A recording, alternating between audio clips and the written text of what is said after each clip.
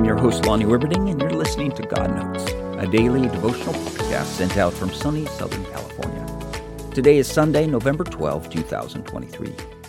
Life, it is beautiful when you think about it. God has created us, then given us freedom. We have the ability to a large degree to choose how we want to live. We can fall into a comfortable routine or bring out the creativity God has given us and go on new adventures. It's our choice. Of course, there are some limits, but there are more options than there are limits. Our text today from Proverbs 16:13 says, "Commit to the Lord whatever you do, and He will establish your plans." God gives us an amazing freedom of choice on the kind of life we choose to live.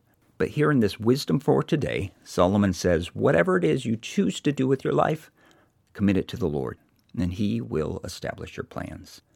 It's great to live a life of adventure. It's even better to invite God into your plans.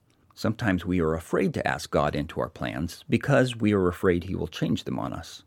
But here's the thing I've learned about God. He never changes good plans. He may enhance them and make them better. When we invite God to be with our plans and edit them as needed, He only changes bad plans. He wants our good. He wants us to be happy. So He is not going to take away the good stuff.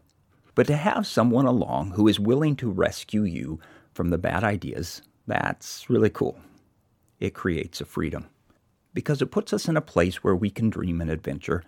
And if what we are planning would hurt us, we have a Heavenly Father who is looking out for us.